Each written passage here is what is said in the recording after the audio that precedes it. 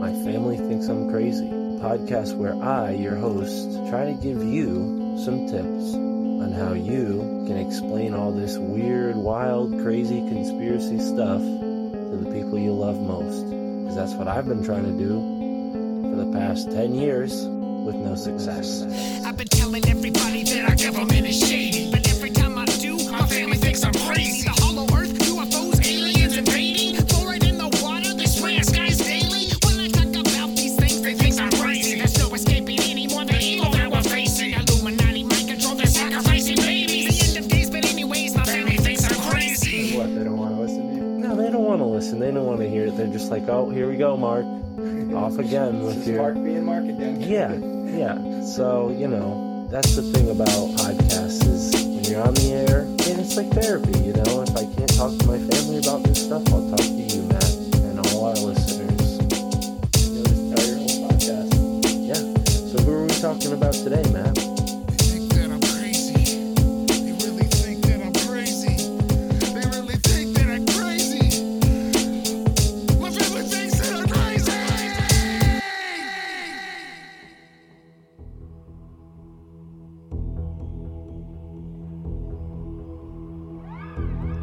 The Large Hadron Collider is the world's largest and highest energy particle collider, built for the purposes of nuclear research in collaboration with over 10,000 scientists in hundreds of universities and laboratories, as well as over 100 countries. C.E.R.N. Large Hadron Collider lies in a tunnel 27 kilometers in circumference, and this tunnel is as deep as 175 meters. Easily the most shocking development since our Industrial Revolution, but could it be that the authors of 100 years ago were not only predicting these social themes and constructs of our era, but that they could predict the Large Hadron Collider itself?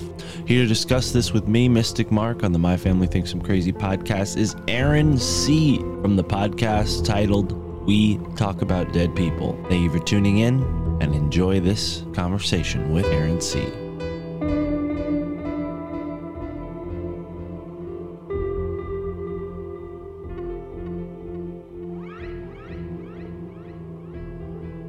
Late 1800s at the very, very earliest, the very, very latest, there were these academics who started having these discussions about how can we transcend what it means to be human? How can we become gods? And they wanted to do it through technology. And it's amazing because, C.S. Lewis, he wrote children's books. No, you can find letters that C.S. Lewis was writing back and forth with this guy named Professor Haldane, who was a committed transhumanist. He believed that we were definitely going to replace humans with robots, and we were basically going to create a vehicle for the human mind/soul, even though he didn't believe in a soul, that was going to replace the biological bodies we're born with. It became an explicit goal of many academics at Oxford to make this happen. And that was early 1900s.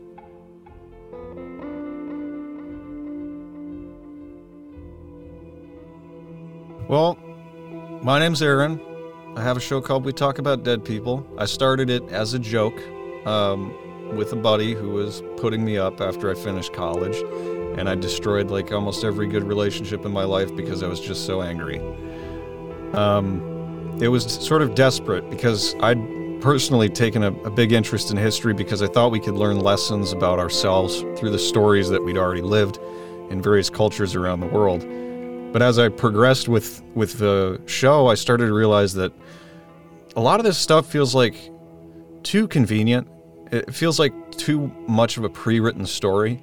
And so I started looking at the alternative side of history, which firmly puts you in the bad guy camp. You're not allowed to re-examine history with a critical eye. Or, there was this meme I even put up on my Patreon about, if a person says they're interested in World War II history, you have to be careful around them, right? And I remember being like, and if they say they're really, really interested, walk away, run away fast. And I'm like, okay, I understand what's going on here. You're afraid of the stories. And that's what they are. They're stories. And everyone thinks, not everyone, but most normal people think history is just a pretty decently, well, somewhat biased record of what happened in real life. This all definitely happened. There's perception on it. But then I started to realize that it's more like a myth-making process than anything. And you can see this happen in the modern day. You'll see, like people go viral for being a victim of something. And you'll see these like movements to sort of turn them into martyrs or saints. And I try to like stay away from that kind of thing because people are complicated. And when we try to think in this sort of like binary of, was this the good guy or was this the bad guy, you miss the real story that could be happening on the scene. And that's the other thing about history is if you're not looking at yourself while you're studying it, you're missing half the point. Because it's not just, how can I learn from Stalin's mistakes? It's like, how can I learn from this inventor who invented something that wasn't actually that big of a deal, but we use it every single day?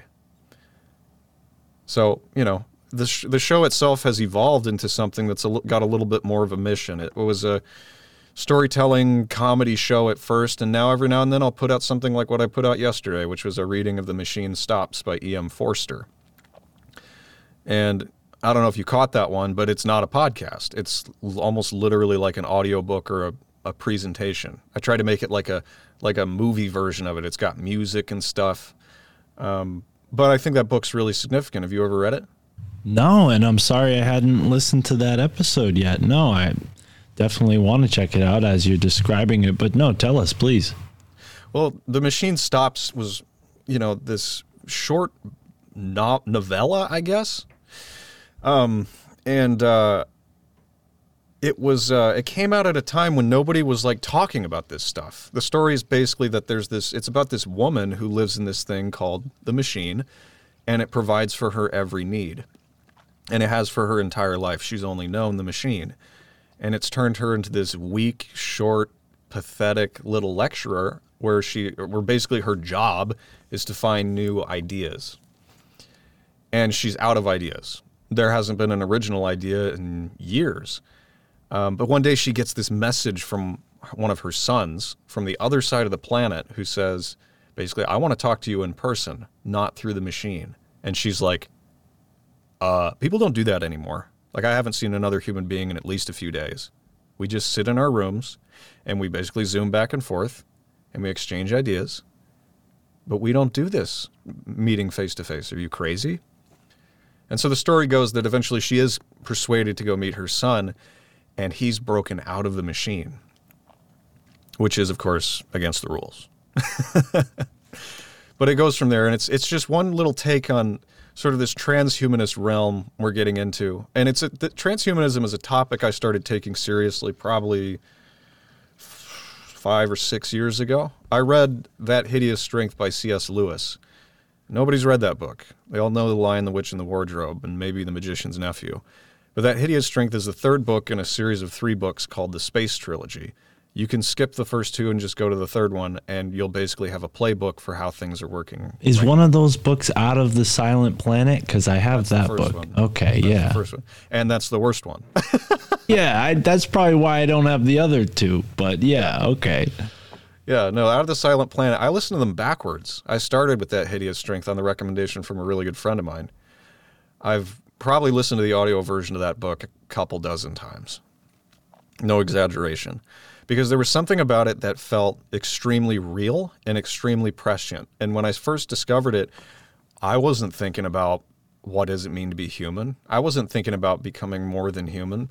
But it turns out that ever since at least the late 1800s, at the very, very earliest, or the very, very latest, there were these academics who started having these discussions about how can we transcend what it means to be human? How can we become gods?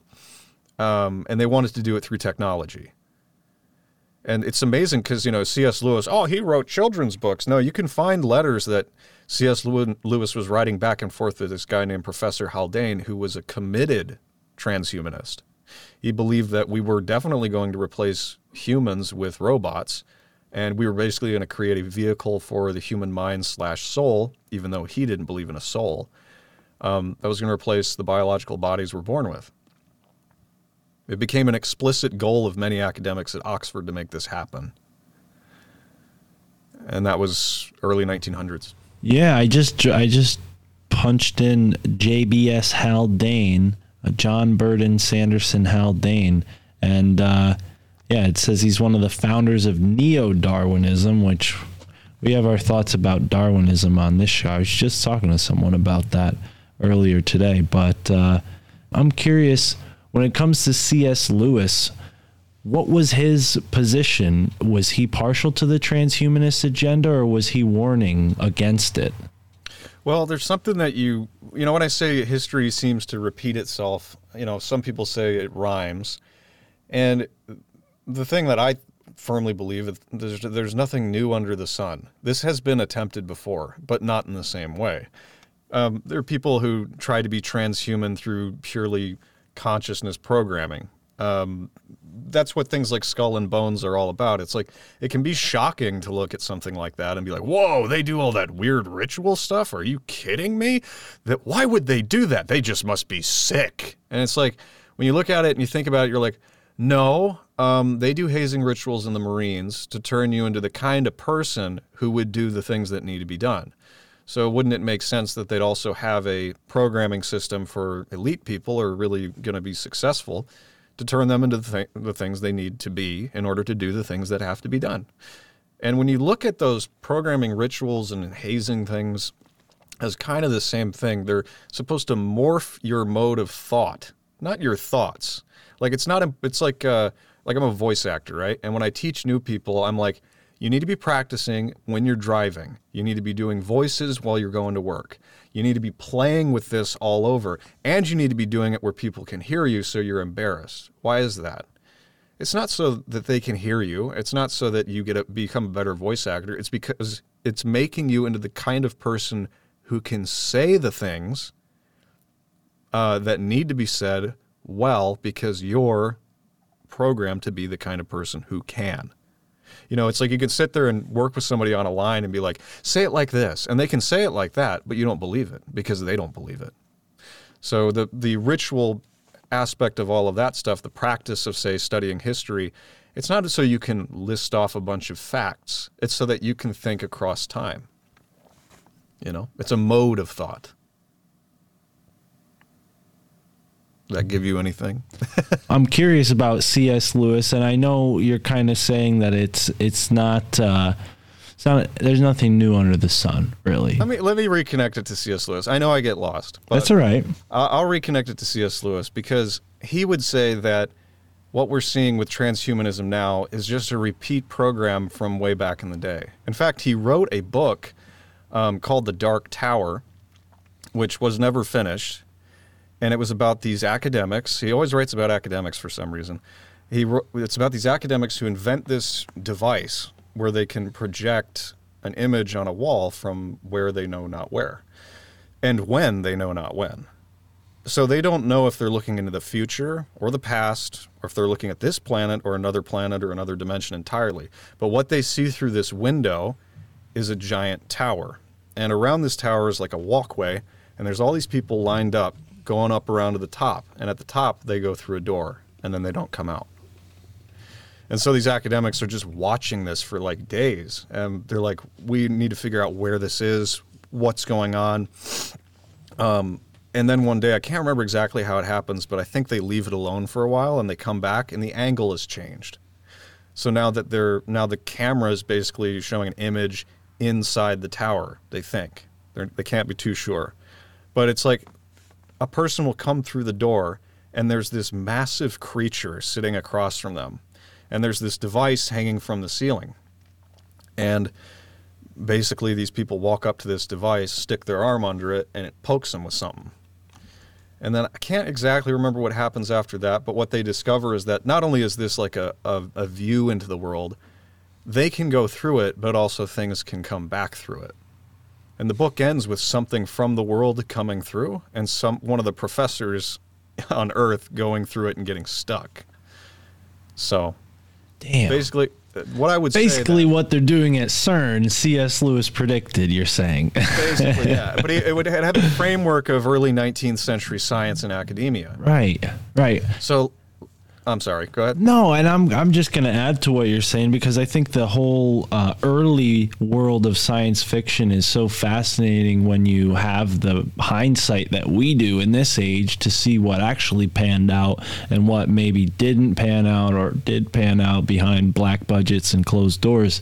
But yeah, maybe I was asking a sort of, a question that can't be answered, but yeah, I was just curious to know if C.S. Lewis had a sort of like a moral component to that story that was warning against that kind of thing. It almost seems like he was prophetic with that jabby portion of what you mentioned, but yeah, it definitely seems like because I'm maybe a little keen on C.S. Lewis because I had a big breakthrough, I guess, through that movie, The Lion, the Witch, and the Wardrobe. I remember seeing it in theaters as a kid, and I was reading Ripley's Believe It or Not. I was into the strange stuff, but this movie kind of like really took me for a loop. The concept of a portal going into this closet. Really, I mean, that's what we're talking about in that movie. It's kind of watered down, and I'm sure it has its like Joseph Campbell sort of thing going on where he took a bunch of myths and synthesized them together. But I've also read that he was a pretty Christian guy. Like he was very Protestant, maybe. I don't know what denomination, but yeah. Well, it's like when you see The Lion, the Witch, and the Wardrobe, it feels so true. Like this just happens, right? Right. Why is there a portal in a wardrobe, and why does that feel so right? And Lewis, even himself, when he was an atheist, he said all of his favorite authors shared the same problem. They were all Christians, so he couldn't like them, right? Because he was anti-Christian. And around the same time he was an atheist, he was really getting into occultism, like hardcore occultism, and he started to work that into his Christian books. So a normal Christian would read The Lion, the Witch, and the Wardrobe, and they're like, wow, it's an allegory for Jesus. It's an allegory for a story I read in the Bible. And J.R.R. Tolkien actually criticized him and said, The Lord of the Rings is a complex, Christian story, but it's not so on the nose as that. But you start reading the books and you start looking at them more closely, and it's very clear to me that C.S. Lewis was burying stuff he learned by studying the occult into this Christian understanding of the world. Narnia itself is, it's an upside down world in a way to ours. Like there's scenes in That Hideous Strength where Merlin wakes up and is stunned to find that people are walking around in drab colors instead of wearing their, flowing, colorful robes. C.S. Lewis was really into like merging worlds together. And once you have the background of a little bit of spiritual understanding, the weird stuff on your wall and on your bookshelf, I'm sure, you can read C.S. Lewis and every single book has like dozens of layers. And that's why I sound like a broken record for my people. It's like, read That Hideous Strength. It's all there. Well, you just added it to my Amazon book list. Folks who want to support the library back here can go to the Amazon list and send it to me. You don't even need to know my address. You can add to the library, and if you sign up for the Patreon, I'll send you a book back at the right tier. But I'm not going to plug the Patreon too much while Aaron's here. But thanks for the opportunity to do that. I'm sure you have one for your show or a way that people can support you. So please do that as well, my folks. But yeah, man, C.S. Lewis is interesting. I don't know enough to keep going at this pace with C.S. Lewis, just unless you have more to share, which by all means, please fill us in. But he is an interesting figure. I've found a couple of his books and they've always stood out to me.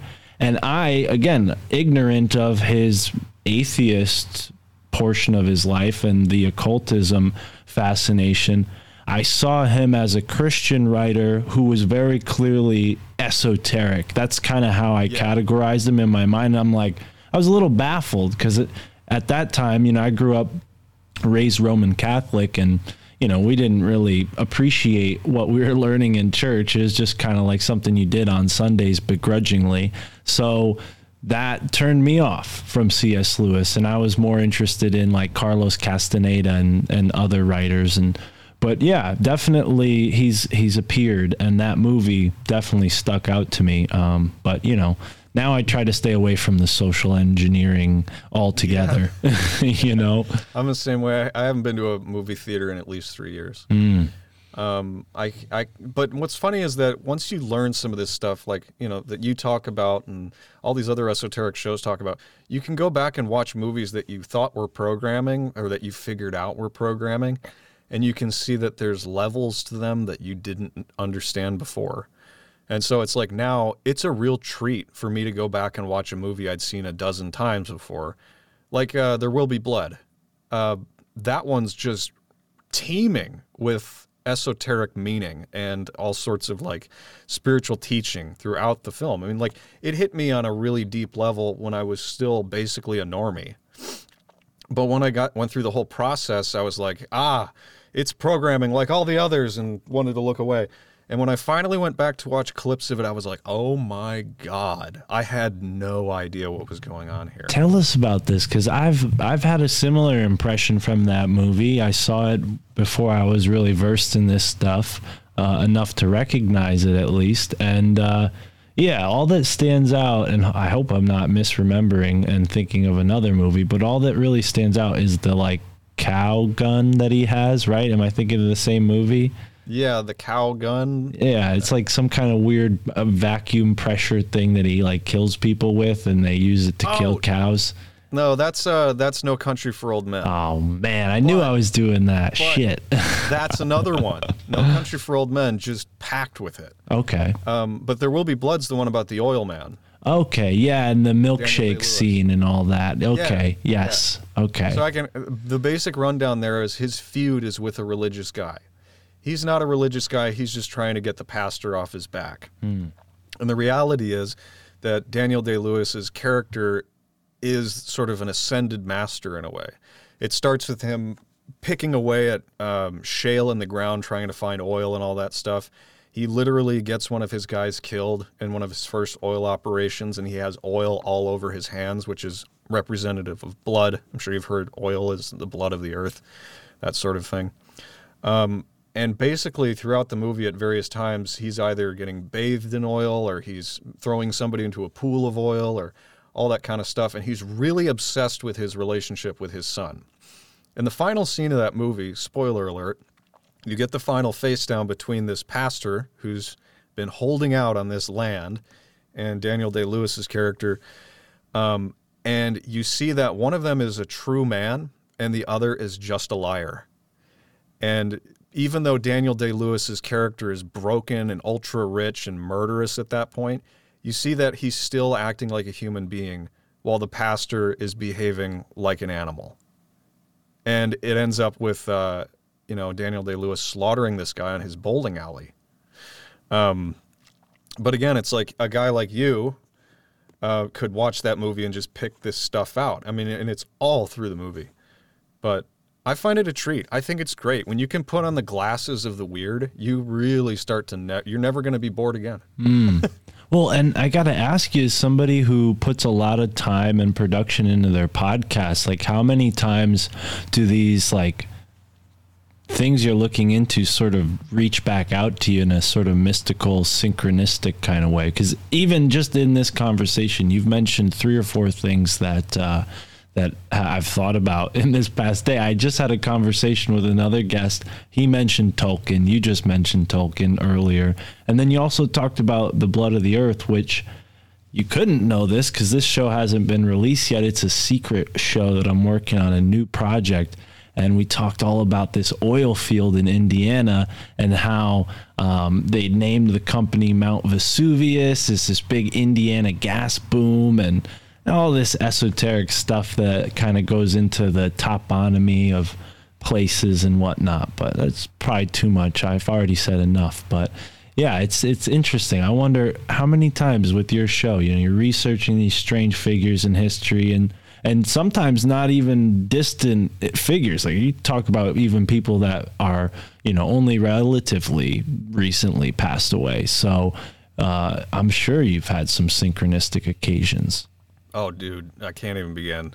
Like, what I'm about to say, I don't think I can say it right. So I'm just gonna give it the old college try and see if I can get something close. So people say, so it says in the Lord of the Rings, legend turned to myth, history turned to legend, legend turned to myth. And that is kind of what happens with history as a whole, is like, if you look at the 20th century, you've got written records, maybe films, pictures, audio recordings of the people who are still alive. The further back you go, the dimmer the image appears.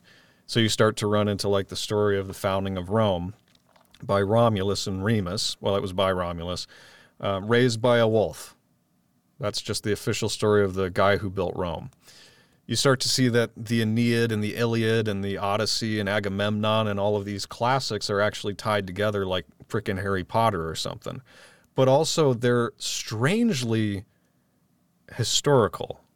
They have cyclopses in them and giants and, the underworld and all these creepy monsters, but then it just sort of fades into ordinary Roman history. And it's such a natural crossfade that at a certain point I'm thinking to myself, okay, well, how much of this stuff is figurative? How much of this stuff is symbol? How much of this stuff is literal? And how can we tell the difference? So I'm going to try to say what I'm thinking, but it's going to be really hard. Basically, I started to wonder if there weren't patterns in the world and in human thought that simply repeated, like a fractal. And why we can look at a person in real life and see them as a hero or a villain or a warrior or a monk. What archetype did they fill? And that's around the time I discovered, well, one of the first books that really got me was Joseph Campbell's The Hero with a Thousand Faces, right? And I started to wonder, well, perhaps the hero's journey isn't the only fractal of the human story out there. Maybe there's more. And then I started to realize that, oh, of course there are. Of course there are. And then you start to get into tarot and you're like, whoa. So there's like basically categories that people fit in certain parts of their life or where they are in their walk spiritually. And these categories are actually quite useful and very accurate. But, to back up a little bit from a historical perspective, I look at someone like, oh, geez. I talked about William Tell on Sam Tripoli's show, so I don't want to repeat it here, but it's basically the same thing. We don't know if he was a real guy, but there's castles that have been destroyed in a war around the time William Tell would have existed. And, does it matter if he did literally exist? Because the story had the effect. It had the same effect as whether he had existed or not. People overthrew their evil lords. But yeah, I don't know if that makes any sense. I feel like I babble when I try to explain this stuff because it's really deep. But no. I'm sort of following you, at least more than when we started. But also, you gave me an opportunity to smoke a little bit of my magic powers there with my cannabis in my backwoods. So it works for me. I don't recommend the listeners at home do it, but yeah, absolutely, I'm following you. I think the fractalization of the archetype concept, right? If we could go back to that, and I don't know. I mean, because when you hear people talk about this, it borders on like, oh, maybe this person's like crazy, they're delusional, right? Like you hear people, they're like, oh, I'm the second coming of this famous musician, or this like, maybe even that farther out there, like a prophet or something like that, right? I mean, Jesus comes to mind, obviously, but there have been far crazier and, even really accurate. I mean, we get into the whole world of channeling and take that for what it's worth. It definitely seems like, at least in the 19th century, channeled texts were a big inspiration for, the occult fanboys of the day. I mean, the Blavatskys and Manly P. Hall, they were sort of drawing on some of the things that were being channeled. But yeah, I've often wondered, how many times do we rhyme with our lifetimes? Because I believe in reincarnation. That's not something that, I think is worth debating. It's just a personal decision that I've made that, okay, yeah, I'm going to reincarnate, right? And Yeah, I think that's definitely a part of it, especially when you consider, I was just talking to you about the Yale thing. This guy, Eli, Yale, I mean, when you look at his connections in blood, genealogy, he goes back to the conquerors, the Norman conquerors who conquered Ireland and England. And he goes back even further to some Italian nobles. And it's like, how do these people like consistently, stay in these positions of power over these vast distances of time? It definitely feels like there's a certain science to reincarnating, and maybe that means there's like a royal archetype, right? And they reincarnate into this royal archetype each time. Yeah, that could be. I mean, I sort of think of it as like different filters. I don't know. So you got like I don't know how to explain this. Say you've got like a strainer or something and you're pouring powder through it and the larger granules get caught. So you put those over there and then you pour what's left through a tighter strainer and some of the larger granules get caught and the much smaller ones slip through. And you're working your way till you get to this very, very fine powder. Sometimes I feel like that's how it works with how people embody archetypes in the real world. There's like very, very few people who can make it all the way to the filter, and that's like a Jesus. Or even worse, like a Hitler, right? There's just not that many of them, and they make a ripple in history, and it's like, holy hell, like, there aren't that many of those guys. And then, you think about, like, Abraham Lincoln. I think he was the kind of guy he was the man of the year, the man of the hour. He was the only one who could do what he did, and he knew it. And so in his campaigning for the presidency, he started to embody this, like, I'm going to save America's soul. I'm going to be that guy. It's the only presidential election that ever caused a civil war, right? Like the moment he got into office, states were seceding. And you look at his marketing and how he was seen by people, they see him as like a saint. He was just a kid from Indiana, just some lawyer. But he knew, or at least his campaign managers knew, how they could make him look. So they portrayed him a certain way as this sort of like struggling, like man of the people who had to fight against this big bad government and save the Union and all that stuff. The funny thing about that, though, is when you make someone an idol or a hero, you create two sides instantly. People who adore him and can't see his flaws, and people who hate him and can't see his benefits. That's why you get something like a civil war, and that's why it's still divisive today to even talk about. You're reminding me of something I was just listening to about Francis Bacon, someone I mentioned earlier, and they talk about how he's the alleged real author of Shakespeare, and it lines up perfectly with all the gaps in his timeline when Shakespeare came out. I'm sure you've heard this theory, but Macbeth, that play has to do with this sort of MK Ultra thing where this guy is like hypnotized into murdering. And I'm really giving a rough estimate of this story. It's a legendary tale, so I'm not doing it justice. But Macbeth is an MK Ultra guy who starts a civil war. And we have like kind of the inverse of that with Lincoln, where it seems like whoever assassinated him, maybe they weren't MK Ultra, but it certainly, was at the height of a civil war. I wonder, like with Lincoln, what are the more conspiratorial things you found about him? I mean, there's some wild theories about Lincoln. I mean, he was very tall. Some people say maybe he was a giant of some sort, but anything strange that you learned when you're studying Lincoln? I know you did an episode about him not too long ago. I learned there's a hilarious theory that he was both Abraham Lincoln and Jefferson Davis. He was an actor who played both parts. And Jefferson Davis was somebody notable at that time? He was the president of the Confederacy. Oh, wow. Okay. Yeah, and they look pretty darn similar. And so I just was like, oh, that could be. I mean, I have no frickin' clue. It's not like I was there, right? But that was another place where I was like, okay, so we know that like royalty, they have doubles. And back in the day, the peasants wouldn't know if they were looking at a double or not, right? So if you needed to basically make a speech and also get something done over here, you could go over there and send your double out to talk to the people, and they wouldn't know, right? So it's like, whenever you see a celebrity, you're like, man, he was shorter than I thought he was. It's like maybe he is actually, like that's his double and he's just shorter. Who knows? I don't know.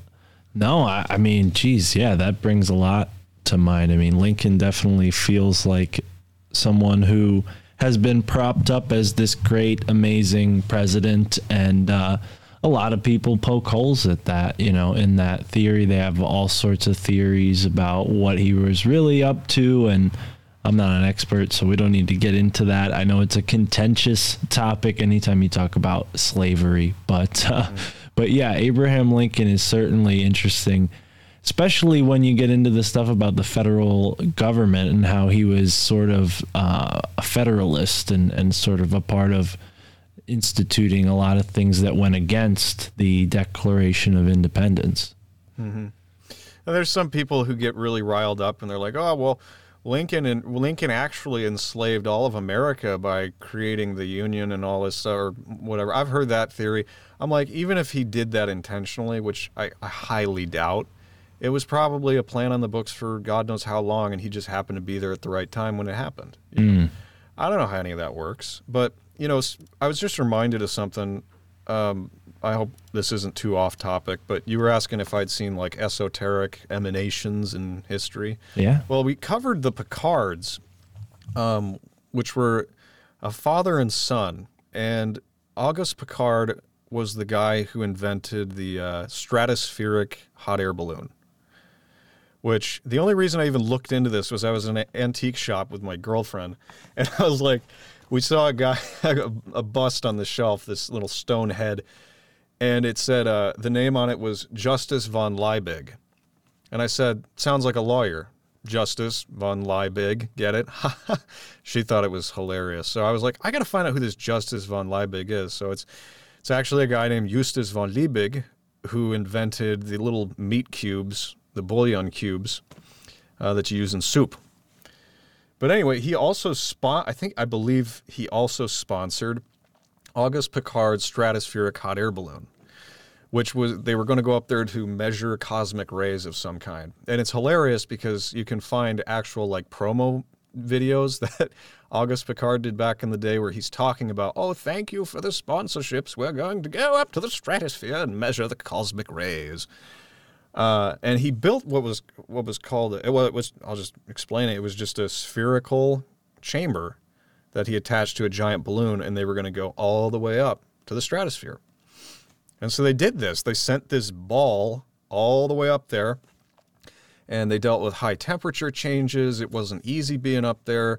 The flat earth people like to quote him as saying he saw that the world was flat and there was like an upturned edge and that sort of thing.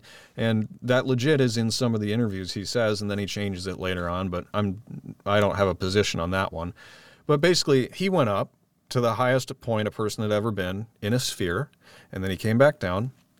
And then a few short decades later, his son, Jacques Picard, took a bathyscaphe, which was a spherical capsule beneath a submarine, down to the deepest point on the planet Earth. Right? So you got this as above, so below. The Marianas Trench? The Marianas Trench. Okay. Yeah. And you look at that and you're like, okay, so we've got a family that claims to have gone the highest of any in the world and the lowest using the same device. I suspect there's something going on there. I don't know what it is exactly, but it's too suspicious. It's like when you start looking into the moon landings and there's too many weird esoteric numbers in there. You're like, I'm not saying we didn't go, but this is an awfully weird coincidence. And I don't think it's either or. I don't think it's either it's a whole conspiracy or we absolutely went to the moon and everything's great. I think even like whether or not it happened, it lined up with something. And I don't know if it was intentional or not. Well, I'll tell you what, anybody who wears hats like this is fishy in my book. Do you see this? Can you see these hats? Yeah. Look at these hats. Crash helmets. Jeez. Okay. Well, that makes sense. Yeah, and that's Jacques Picard in the background there. Okay. All right. Wow. Yeah, definitely strange. I've actually heard recently theories that the Nazca lines were created with the help of hot air balloons that the ancient Incans were using. They had these skins, from big animals. I don't know if the theory was that they had some sort of pachyderm, but there is evidence that in India they were doing the same thing with the skins of elephants, and Africa as well, Morocco and places like that. But yeah, here in not here, but in South America, they were using these hot air balloons, and that's what the Nazca lines apparently, why they were able to create this art that could only be viewed from a bird's eye. It was because they had all these competing sort of royalty figures that would go up in their hot air balloons and say, oh, look what I got my people to create, this beautiful, hummingbird. And, oh, well, I'm going to make this symbol, So I think there's a lot deeper history when we dive into aviation and this, free energy, we'll say, because it doesn't seem like they had any fuel source on this. What did you find? What were they just burning some sort of gas to propel them upwards? What is this device that they were using? As far as like the Picards go, yeah, it was a specific kind of gas. I don't remember what. It was a while ago that I did the research, but they were using it for surveillance and stuff, all kinds of different uses, and it was expensive. But you reminded me of something. Speaking of royalty having flying machines, have you ever run into the story of the guy falling from the sky and giving people technology? Well, there's a lot of myths. That's kind of the Promethean thing, not explicitly, but yeah, we've seen it rhymes. But no, tell us about this specific story. Well, I'm trying not to get too lost here. I know I can. No, we love this. This is how most conversations on this podcast go. Okay, I know, but at the same, because I listen to the show, it's just like, man, there's a lot to unpack here. So basically, there's a book by H.G. Wells called Things to Come. I think it's Things to Come. There's a movie of it. You can watch it for free on YouTube. And it's about the end of the world. It starts out with a World War III. Everything gets blown to hell. People are trying to crawl their way back to civilization. And they deal with a pandemic that kills a lot of them. They deal with infighting, and they eventually revert to like monarchy. And it's based on the guy who basically could provide the most security. He becomes the king. And one day this plane falls from the sky, and it appears to be someone who survived the war and produced like a technological utopia. He climbs out and he sees their backward way of being and basically forces them to come to his city and join them. What's funny is that when I started this movie, I was watching it again with my girlfriend, and I was like, well, I saw the first thing in the movie is you see these spotlights. One of the first things you see is these spotlights cross during during some kind of an air raid, and it produces a Freemason symbol. And I said, "Oh, this is a Freemason's movie. Like, just watch closely. I guarantee there will be a guy who falls out of the sky and gives people technology." And then it happened, and I was like, okay, we can watch this one and look for esoteric symbolism. And there's even literally a guy named Cabal in it, who's like running the whole thing. It's really interesting. It's totally worth watching, especially for those of you who like picking at the esoteric stuff. Things to come, right? Things to come. Okay. Yeah. And then what's funny is that the whole scene of science fiction, like War of the Worlds, 20,000 Leagues Under the Sea, or 30,000, I can't remember, A Long Way Under the Sea, Planet of the Apes, all of these classic science fiction, the movies don't do them justice in the sense that the books are so esoterically encoded, it becomes painful when you're reading it, or any of them, because you're just like, it was that on the nose and nobody noticed it. They just thought it was a movie about a planet filled with apes. They just thought it was about a giant submarine. But once you have a little bit of this understanding, you see that the science fiction writers were just wizards who changed their clothes. And you can see this illustrated in the movie A Trip to the Moon, which was one of the first like longer movies. Jules Verne, right? Yeah.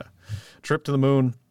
One of the first things you see is you've got these wizards trying to figure something out in their wizard tower, and one of them has the bright idea. Ah, yes, turn your robes inside out. And they've got these robes on that are all covered in stars and symbols and stuff. So they turn them inside out, and they're white lab coats. And then they start using science to build their stuff to get to the moon. And it's right there in the film. And then you watch that film as a whole, and it's just, again, packed with all of this symbolism. And if you know what you're looking for, it's right there. But the first time I saw that movie, I was just a film student. I was like, special effects are kind of bad. You know? Right. And I've seen that movie. I think it's one of the first color films, right? Yeah. So I mean, you're hitting on a lot of the buttons that we like to cover on this show. And I keep using the word we, but I've been, keeping my eye on the Telegram. So I feel very connected to the audience. But yeah, I feel totally, have you ever looked into a guy named John Winthrop the Younger? No. So a while ago, when I was just a wayward Amazon delivery driver listening to podcasts on like 8-hour, doses at a time, I would just kind of pick up little clues here and there, right? And one of them was in a Peter Levenda interview, and I'd forgot it was even Peter Levenda until recently when I re-listened to it. But he said, the first governor of Connecticut was an alchemist. And I live in Connecticut, so I'm like, holy shit, the first governor of this state was an alchemist?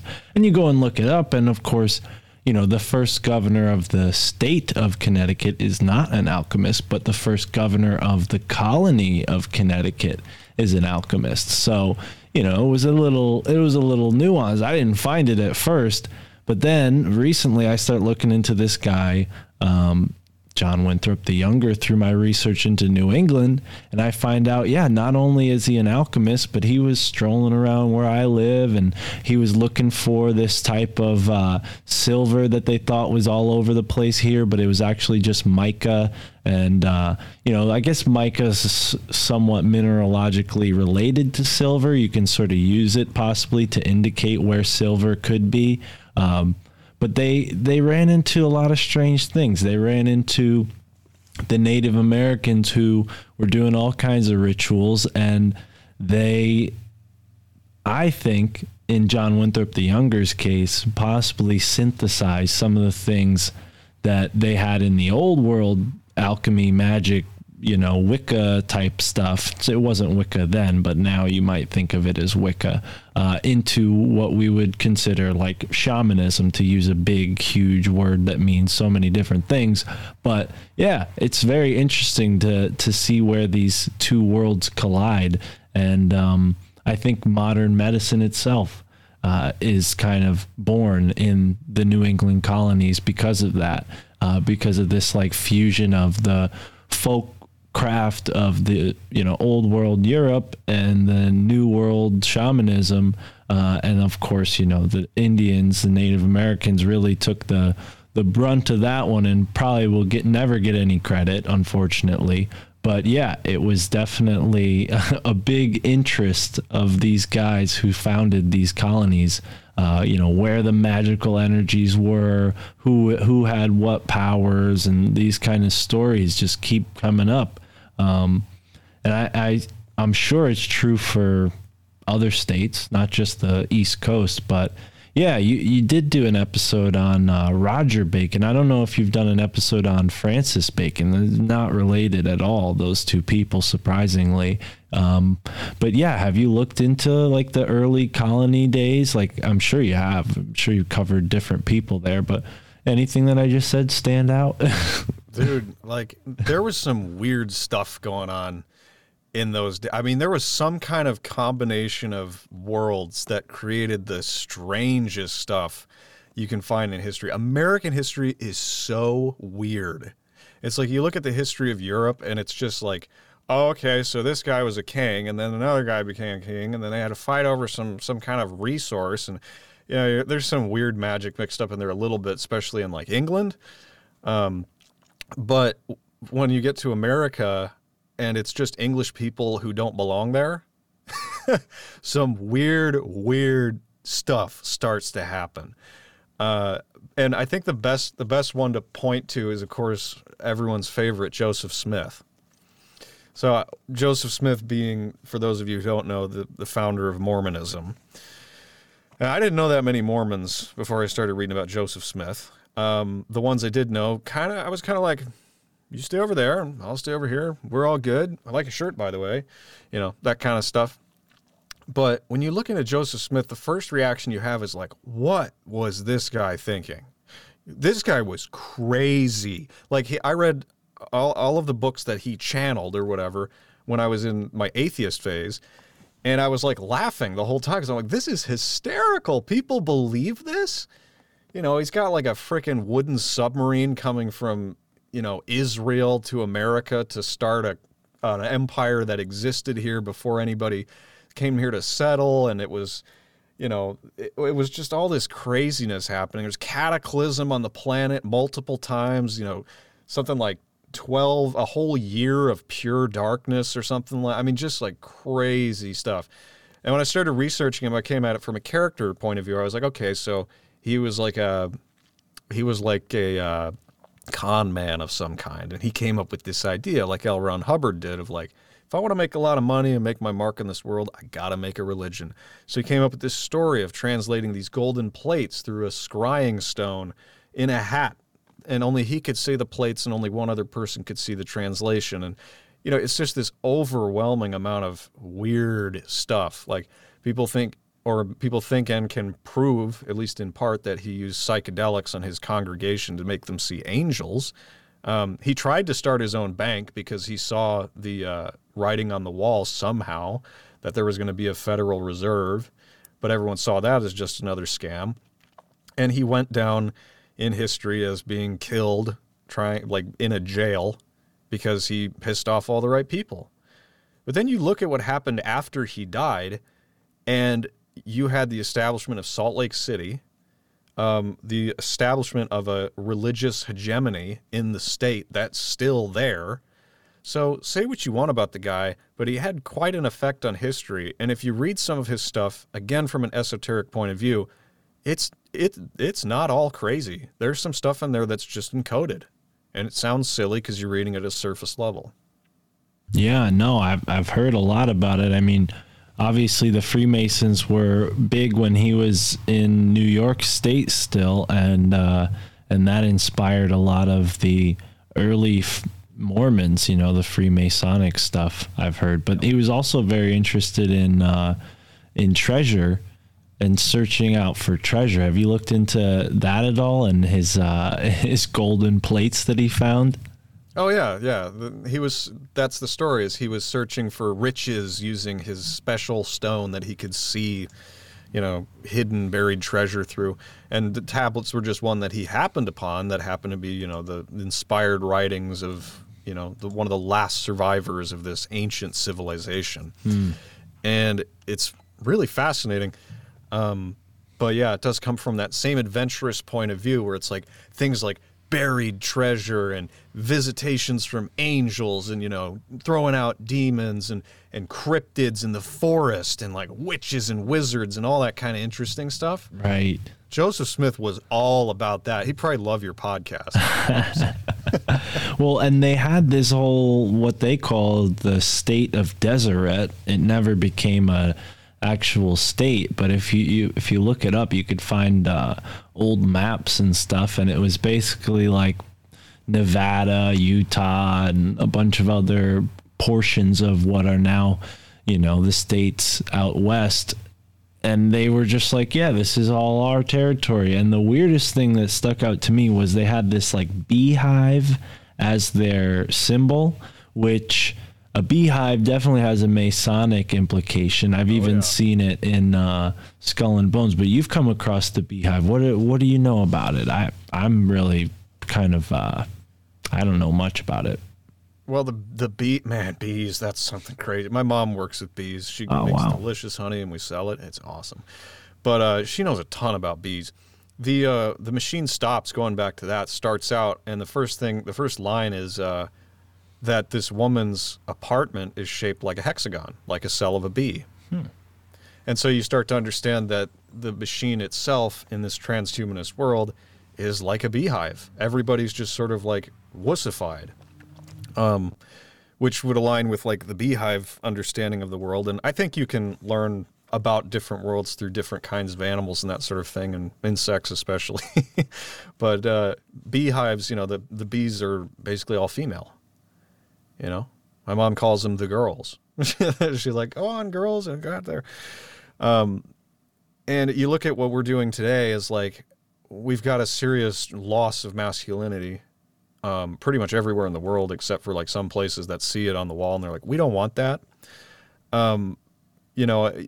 It seems like everybody's kind of trying to be kind of like turned into this little like thing that can be pushed around or herded around or say swarmed around, sort of driven by the energy of others. They're not thinking enough. They're just sort of drifting. And I think that, not to make this scary or anything, but I do think that's the goal. They really do want a bunch of drones going around who can't, break from the herd, so to speak. And one thing that I would point out that, probably we could have an extended conversation about is like, why is all this crazy stuff happening? Why is it that we're just like from one narrative to the next, day after day after day? It's because of that, because we aren't it's so very few people are willing to stick their head above the clouds and see what's really going on, or at least attempt to explain it. But here's the weird, I think this is maybe my weirdest conspiracy theory. I think the intention is to get more people to do that. I think the intention with all of this crazy narratives like, oh my God, can you believe they did this today? What hypocrites? I think the process is an attempt to get more people to stand up, to see if they can find any sort of true people who will just be like, this is nonsense. I had that thought actually like 2 years ago. I was driving home from work. I'm like, what if they're trying to find people who can think or who can at least be critical about their world? Yeah. What if they're trying to pinpoint little hubs of consciousness? I'm with you 100%. You're bringing up a couple different thoughts. I hate to keep bringing it back to Francis Bacon, but I've been researching this this time period recently, and what you're talking about is something that the Calvinists believed in a weird way. The Calvinists' religion was a big part of the founding of New Haven, and it's weird. They created the town in a 9-square grid, which is kind of an interesting, has some symbolic implications. But yeah, they believed in this concept that, everybody who was participating in the world had a role. It was very different than how you laid it out. So I hope you don't think I'm mischaracterizing you. You're definitely not a Puritan or a Calvinist. They were crazy.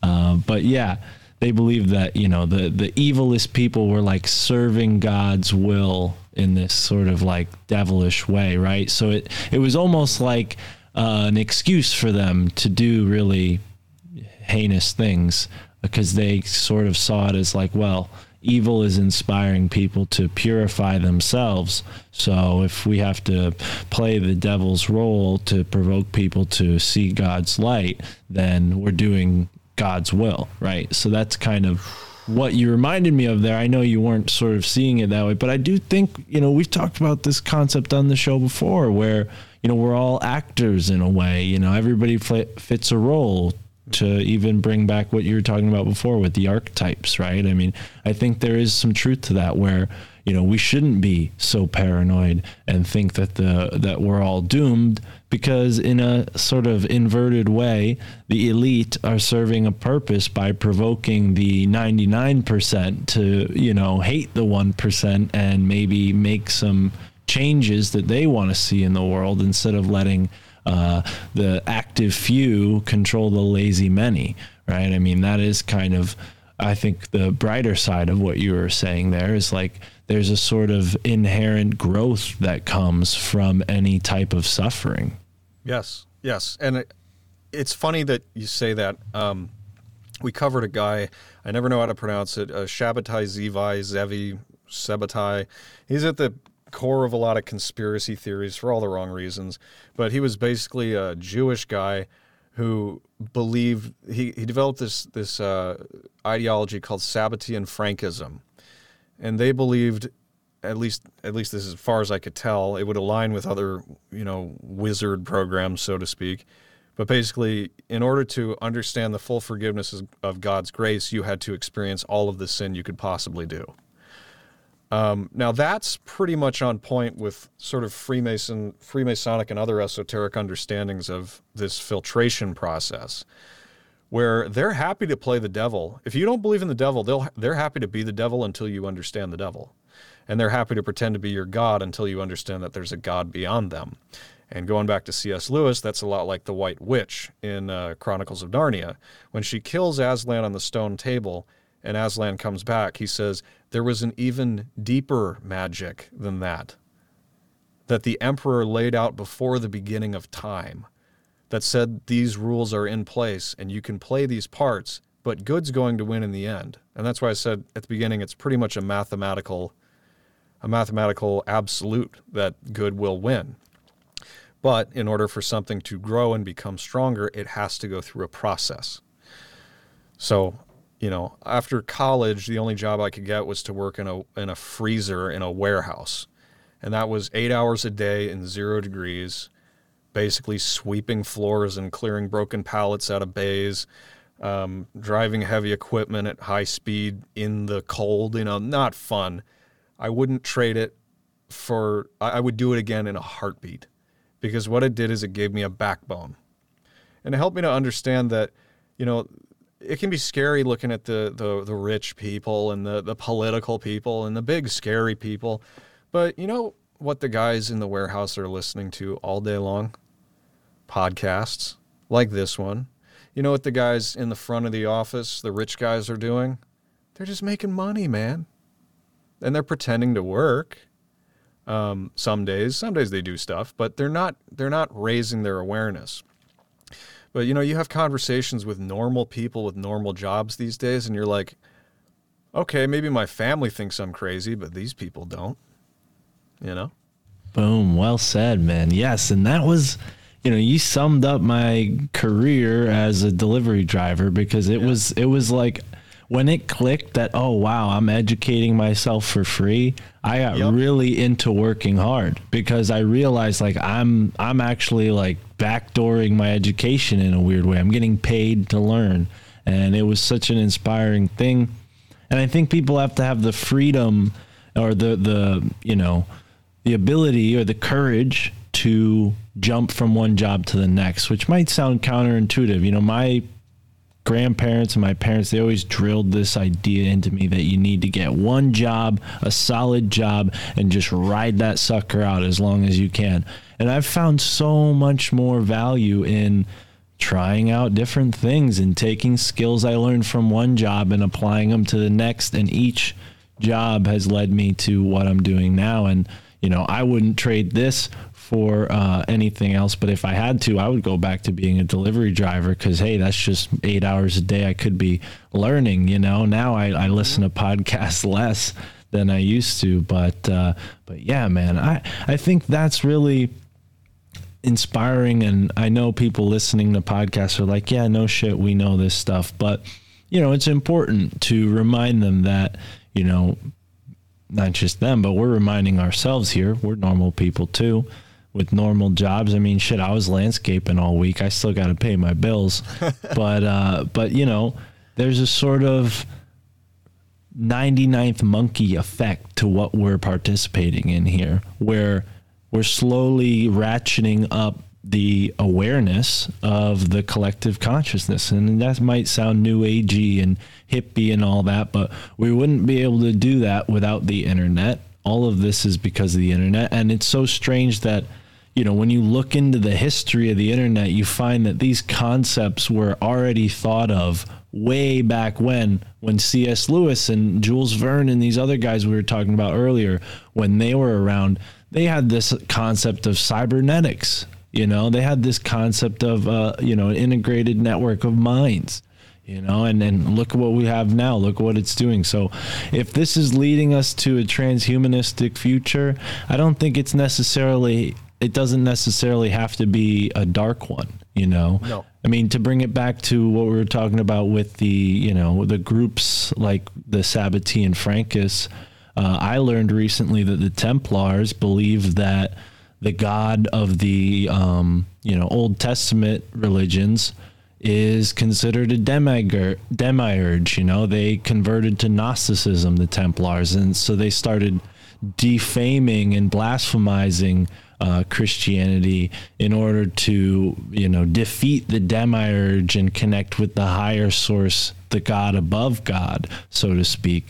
And you see that influence here in America with all of the, you know, religious freedom that came here and synthesized with the native consciousness. And now we have, to your point earlier, this wild history of the United States. I mean, one book I'll recommend you check out is the Esoteric History, or The Secret History of the Outlaw Jesse James. I don't know if you've looked into Jesse James at all on your podcast, but he's got a whole history that's wrapped with the elites and treasure hunting and the Freemasons. Is really interesting because we only hear the gunslinger side of his story. We don't really hear, and I'm from New England, so we barely hear much about the West, but my grandfather loved cowboy movies, so I have a little spot in my heart for that kind of stuff. And yeah, the outlaw Jesse James is a strange dude. Have you looked into him at all? No, but the whole West is like that. I mean, the whole West is just, it's like the stomping grounds of the next level, like wizards that were going to appear in the 20th century. We covered Wyatt Earp, for example. We did 2 episodes on him, and I called one of the episodes Earpstein Rides Again, because Epstein had just been done away with or whatever. And I just kept seeing all of these similarities between him and the real guy. And I was like, okay, is this another fractal here? But yeah, I recommend, I mean, I can't remember a darn thing about it. It was a couple years ago. But I just remember that was one of the first times I was like, all right, this seems made up. Because even at the end of his life, his wife was basically dictating the story. She was filtering everything that he said. And so what we got for the longest time was just this romanticized, Wyatt Earp went and shot the bad guys. And, you know, he was a real stand-up guy, a real moral type. You read the real story, it's like the dude was one of the most corrupt, crazy people you can ever read about. Really? And yeah, but you know, I even had a guy with the last name Earp reach out to me and be like, I didn't know any of this. And I'm like, it's fine, dude. Yeah. Wow. I got a best friend who whose dad loves Wyatt Earp. I mean, I think he's even got like memorabilia from the actual movie filming and stuff like that. So hopefully he doesn't hear this. But yeah, jeez, man, that's interesting. I would have loved to have heard you tell Sam that. Maybe we ought to schedule that in the future, maybe a Epstein Wyatt Earp connection, because Sam loves all that stuff. I mean, geez, that would blow his mind. But you did cover a lot of really incredible stuff in that conversation on Tinfoil Hat, so I encourage folks to go listen to that. I know my audience, surprisingly, isn't all from the Tinfoil Hat podcast, so please, folks, go and check that out. But yeah, brother, I don't know how much more time you got for me tonight. I know it's going a little late. I apologize. Yesterday I had something come up. We were supposed to do this like in the mid-afternoon. But yeah, what are you on the East Coast time zone as well? I'm on Central. Central? Oh, okay. So I'm a little ahead of you. No worries. All right. So yeah, we could go as long as you want. I don't know how long you typically go for your episodes, but what were some of the weirder stories that stuck out? Maybe something that you didn't expect to hit so hard, like the Wyatt Earp example. Like, are there any other characters from history that people might not expect to be so dark? Well, maybe not dark, but the Hatfields and the McCoys is a classic. I got so much pushback on that one. It was kind of funny. It's funny because, well, maybe I should just explain it first. The Hatfields and the McCoys is a franchise. It's been turned into basically a theme park. And you can read into one side of it and you're like, the Hatfields were doing such and such, and the McCoys were doing this thing, and that's why they got in a fight. And some people go to the classic, they were fighting over a pig, and that's what started it all, which sounds cute on Wikipedia, but if you do any digging at all, you discover that actually the Hatfields, I think it was the Hatfields. Now, I don't want to speak out of turn and start looking like a fool. This was another one that was a while ago. In fact, I just recommend everyone just go listen to the episode, Hatfields and McCoys, because the story is so screwed up. And if you do a little digging, you find out that there was a third party involved that wasn't the Hatfields or the McCoys. Well, and that's the thing, man. And I'd love for people to go and listen to that episode as well. So please don't bother getting too far into it. Because yeah, it is controversial whenever you go into these stories that seem to have a cottage industry built around them. Like Shakespeare is another example of that. A big reason why people don't accept the Francis Bacon theory is because the town of Stratfordshire has built such a huge presence for itself around Shakespeare and the story of William Shakespeare, this guy from Stratfordshire. And even here in Connecticut, there's a town called Stratford where there was a Shakespeare Globe Opera that was like a pretty beautiful building that stood in this park on the river for a while until some vandals burnt it down.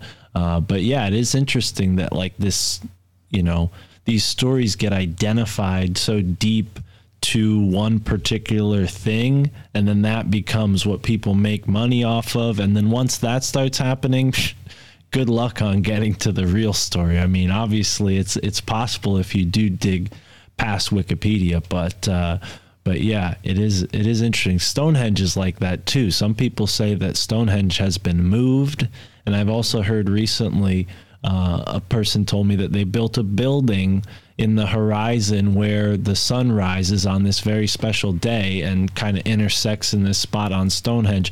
They built a building right in the view of it, so you can't even see this ancient, thing that's happened every, so often for millennia. Or maybe not millennia, but however long Stonehenge has been in the ground. You guys ever come across like some interesting stories of Native Americans? I've come across several, but you ever look into like someone like Denagaweda or Tecumseh or anyone like Geronimo or anyone like that? To be perfectly honest, no, but recently I've been very interested in Central America in particular, Central and South America. There's a lot of history there, but it's all covered up by the revolutions. There's just like these hot times, like these terrible wars that just like sort of color the history all wrong. And of course, being Americans, it's hard for us to even know where to start with another country. I mean, I'm barely in my wheelhouse even talking about England or Europe in any way.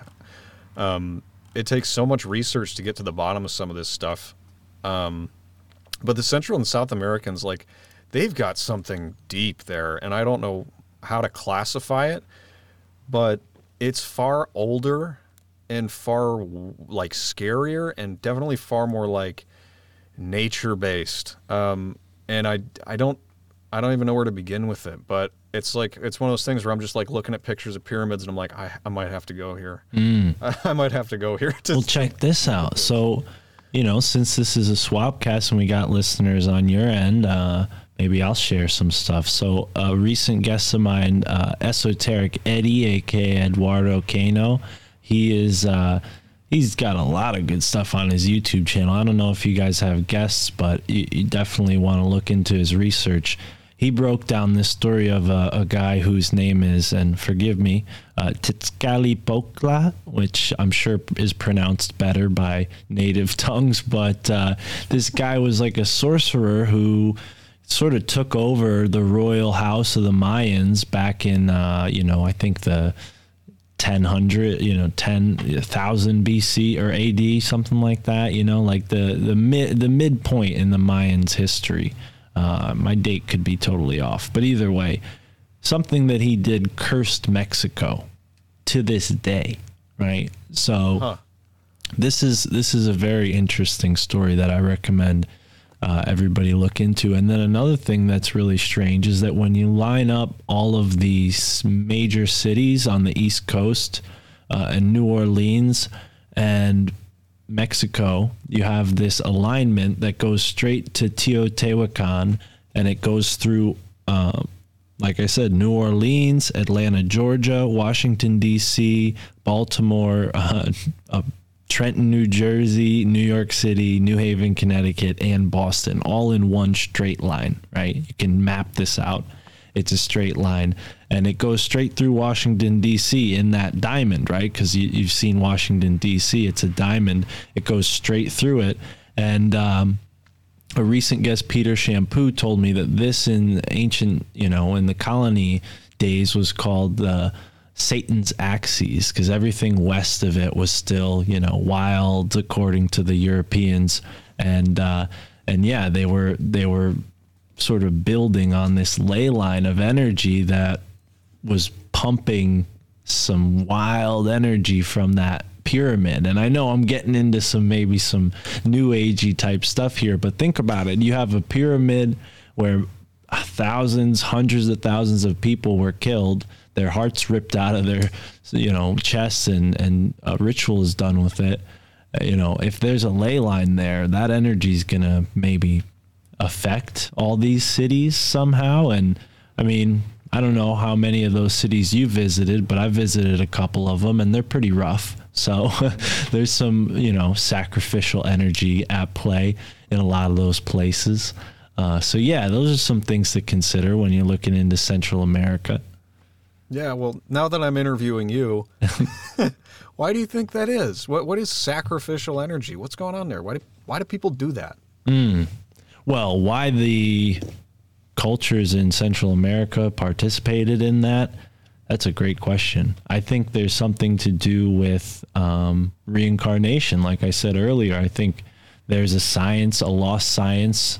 You can look into the Tibetan Book of the Dead. They talk about the stages of Bardo, right? The stages of death. And Sam's interviewed plenty of people who have experienced reincarnation experiences. I've had one or two guests that have talked about their not reincarnation, I'm sorry, near-death experiences, which are very different, but kind of speak to the idea that we're talking about here. And I think that, people's experiences at massacre sites, battlefields, where they see like hauntings, take that for what it's worth, hauntings, I don't believe in every ghost sighting, but I think there's a truth to that, this idea of like, oh, they built their house on an Indian burial ground and now they're seeing spirits. And, Tesla, to take it over to Tesla, he was playing around with ley lines. He understood the ability to transfer energy through the ground. He called them telluric currents. So if we have all these cities lined up on an arrangement that not only matches, mathematically, which is subjective, right? Maps are subjective. That's human beings applying something to a landscape. But there's an actual like geological nature to that line that they're plotting. It's a little out of my neighborhood of knowledge, but Peter Shampoo is far more knowledgeable in that realm. I would refer you and anyone curious to his work. But yeah, I think that there's a real truth to, our bodies having spiritual energy, and when a wrong is done to us so deep as like a murder or something really tragic that happens to people, I think that energy sticks around, and it affects people who are tuned in enough or aware enough into their spiritual senses to maybe pick up on it, and that maybe explains why certain places are haunted. And you're talking to a guy who really never believed in ghosts most of my life. Like, I'm not really that's not my thing, but I was always fascinated with ley lines, and it's so amazing to see when you look on the map to see how all of these cities are plotted in a way that almost looks like they had to know about these ley lines. They had to be either making arrangements for whatever purpose. So whether it's just their lines that they were creating or that they're tapping into something that's already in the earth, that could be up for debate. But it's a fact that the Freemasons were a big part of all of the developments of those cities. And I think they had that kind of knowledge of like what you can do with residual energy that's been channeled over many, many, many years, and even maybe tapping into the power of the ancient civilization. I mean, people talk about the bald eagle being maybe a phoenix, right? And we talk about this ancient civilization that was here in the United States with the mounds and all that. America is a phoenix. It rose from the ashes of this ancient place that, you know, seems to have kind of fell off of its, you know, it had a fall just like Rome did, right? And what we came to here as Europeans was not what it was 1,000 years prior. And the natives, you know, what really consisted of their lives, we may never know. I think there's a lot of lies, especially about the Iroquois and the Cherokee. I mean, I've had a past guest tell me that the Cherokee had paved streets and brick buildings, and they had plumbing and all these great things that, you know, they possibly could have learned from the early colonies and went and developed it far away where they didn't see, and then they came and discovered it all during the Louisiana Purchase, and we're like, how the hell did you build that? But who knows how far that stuff goes back. I mean, there is the Pueblo culture in Arizona, and they have these strange structures built into the cliff faces themselves. So I think there's many, to your point earlier, mysterious things and strange things about American history, and I think there's been many lies about the Native Americans and how deep their connection goes to Mesoamerica and this really high culture that existed there. There's plenty of evidence for it there, but other than Cahokia and the Serpent Mounds and all the other mounds that have been destroyed, the, you know, few that are remaining, you know, we don't really consider the Native Americans to be like kind of connected too deeply to that side of the world. But the truth is, there's evidence that they were trading cacao as far north as Nunavut and as far south as Chile, and cacao only comes from a certain place in the world. So if they were trading cacao all the way up the Mississippi River, they were trading ideas too. They were trading words. And so I think we still haven't even scratched the surface of what the Native Americans were really up to, and what their culture really had to offer the world. You know, it's unfortunate how the old world and the new world collided in a way where there was a clear winner, you know, and I think that is only yet to be realized, how much of a subversive energy that's now emerging, right? Because you see people adopting native consciousness in a neo kind of way, where people are fascinated with psychedelics and people are trying to do all these things to connect to nature, and it's very reminiscent of what we're told the native culture was like here. So I could just be an idealist, but that's what I see when I look into history. Well, I mean, when you just blew my mind like 10 times over and over and over again. But I had a thought about quarter of the way or 3/4 of the way through that, when you were talking about ley lines and Masons being involved in all of this stuff. I'd like to think of Masons as sort of like, it's like if you joined a Minecraft server and there was a team that was already there that knew everything. They knew all the game, and they're like, okay, well, we're going to go do our own thing. And you're like, okay, I guess I'll just punch trees. And then while you're doing that, they're planting all of this stuff all over the map. And you start running across it, and you're like, how did this get here? And they're like, dunno, maybe it was auto-generated by the computer. But, you know, you look at that, and it's like, okay, so let's just get really crazy here. Let's say history as we know it, we know like 10% of it. Maybe there's another 90% we don't know about. Well, as normal people, we might not have access to the same kinds of records and stuff like that. So it could be that it's just this team of like expert reality hackers that have left a cheat code, you know, page somewhere for the next line of cheaters to pick up on. And they're just dancing circles around us while we're just trying to keep up with, you know, yesterday's news while they're already planning the next 10 years. You know, then the journey itself might be part of the game. And that's why I think that this suffering and stuff is all part of the plan.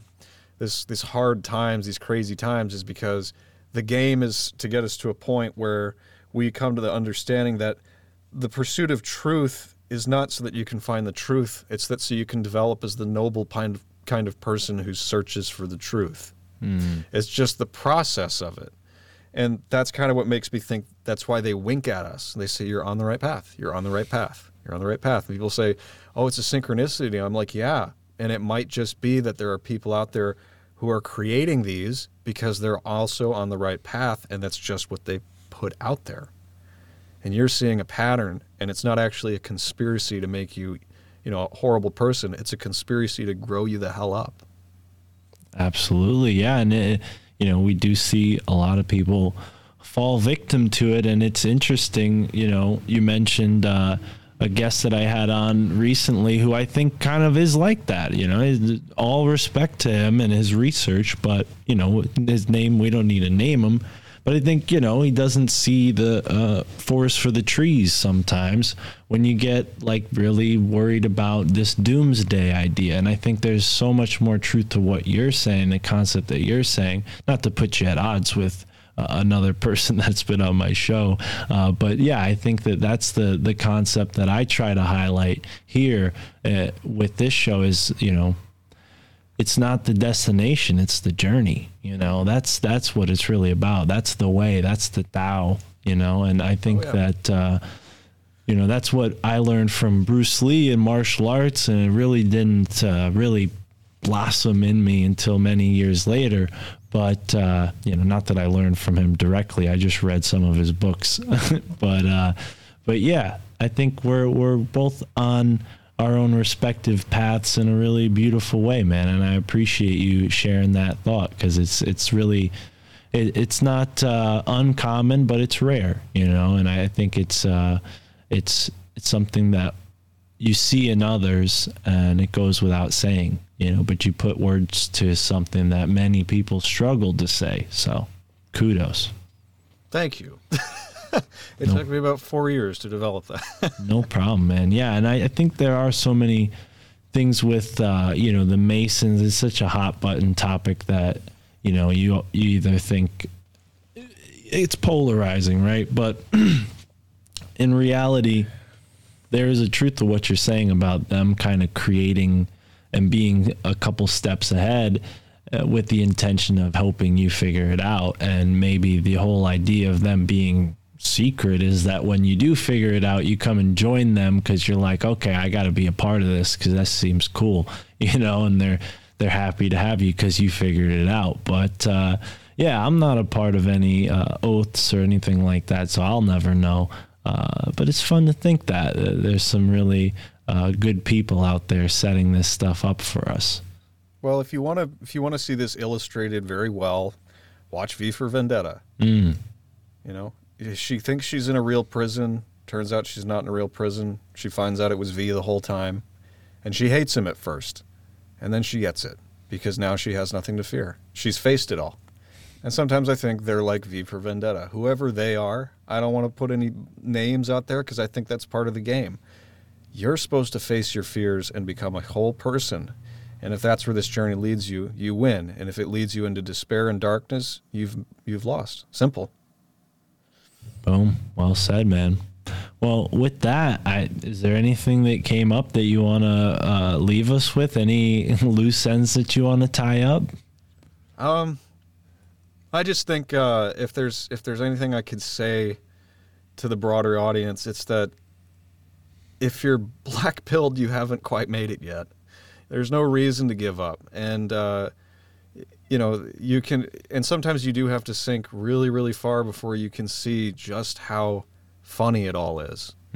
It's just a game. And if you're taking yourself so seriously you can't laugh at your bad circumstances, you're holding on too much. So let go. Right. Right.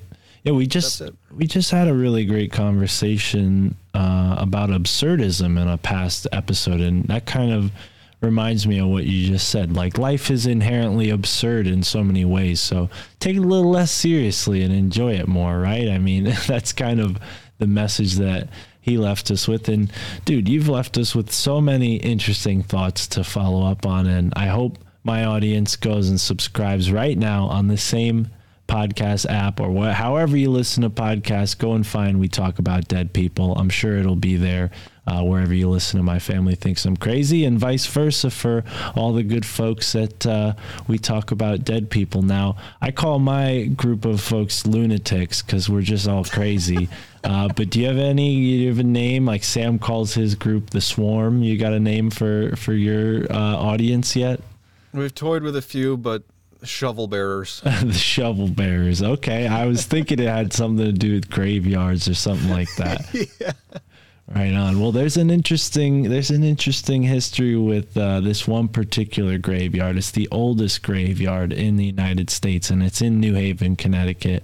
And I think it would give you guys a couple really good episodes for your podcast if you saw who was buried in there. So I'll send you a link to that. Maybe you'll be interested.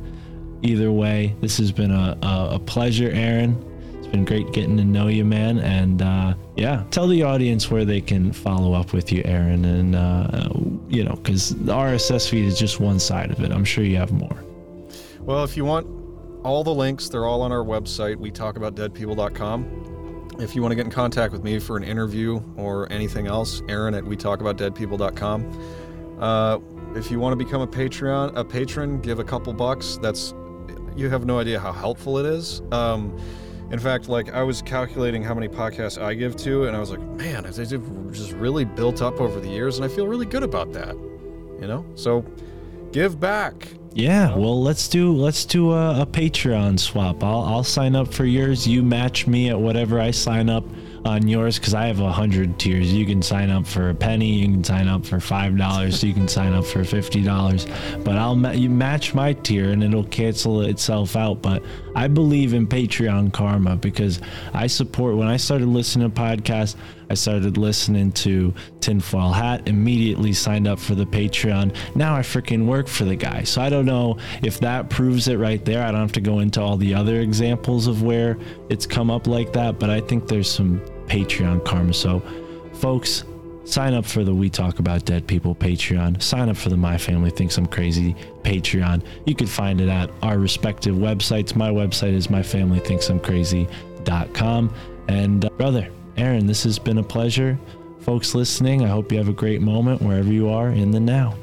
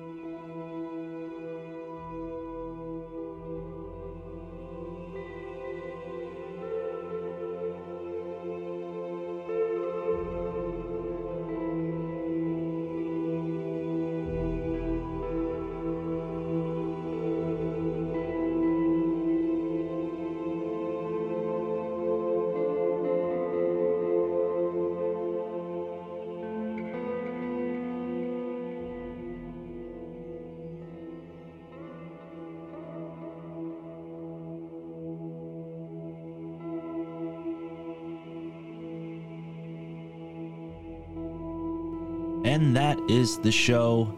Thank you, folks, for tuning in. I really appreciate Aaron C. for joining me for this conversation. So please go over and subscribe to his podcast, We Talk About Dead People.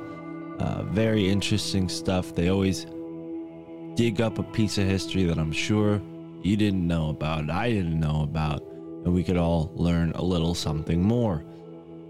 As for now, my goal is to make it down to the Susquehanna River. I want to make it down to the Susquehanna River, and I cannot do it without your help. So if you've listened this long, please consider going in the episode description, or just hear my words right now. You can send a Cash App donation, you can send a Venmo donation, and you can send a PayPal donation. And you guys are probably like, Mark, why are we funding your vacation? It's not a vacation, okay? This podcast is 100% listener funded. And if we want to put out some really awesome content this summer and take advantage of the beautiful weather, take advantage of the opportunity to travel, well, I need some help. I need some help. So please, spare some change, bring some value back my way. I know you get so much value out of this show. Please don't freeload and help us out. It's at Mystic Mark on Venmo and at Mystic Mark on PayPal. And if you prefer Cash App, because I definitely prefer Cash App, it's $, or $, and my full name, Mark Steves Jr. And you can find that in the episode description if you have trouble spelling it. There are 3 E's in my last name. That's Steeves. So Mark Steves Jr. on Cash App. Of course, don't forget that $, at the front.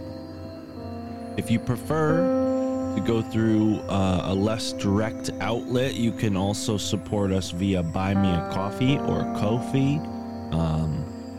Just a more secure way, potentially, to donate. I think it's essentially the same thing as PayPal.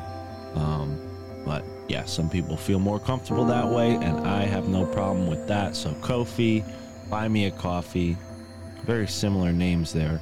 And then, of course, the mainstay, what keeps us going, the Patreon and the Rockfin are growing and growing. We have 82 patrons in the Patreon. And the Rockfin is doing well, too. We just got a tip this week from somebody on Rockfin. So shout out to you. I doubt you hear this part of the show because you listen to the show on Rockfin, and the outros and intros never make their way to Rockfin. That's just for the video content, which, you know, take it or leave it. I prefer audio, but I also appreciate video, depending on the medium, or depending on the show, rather. I'm a little tired, can you tell? Can you tell I just woke up and I'm recording this?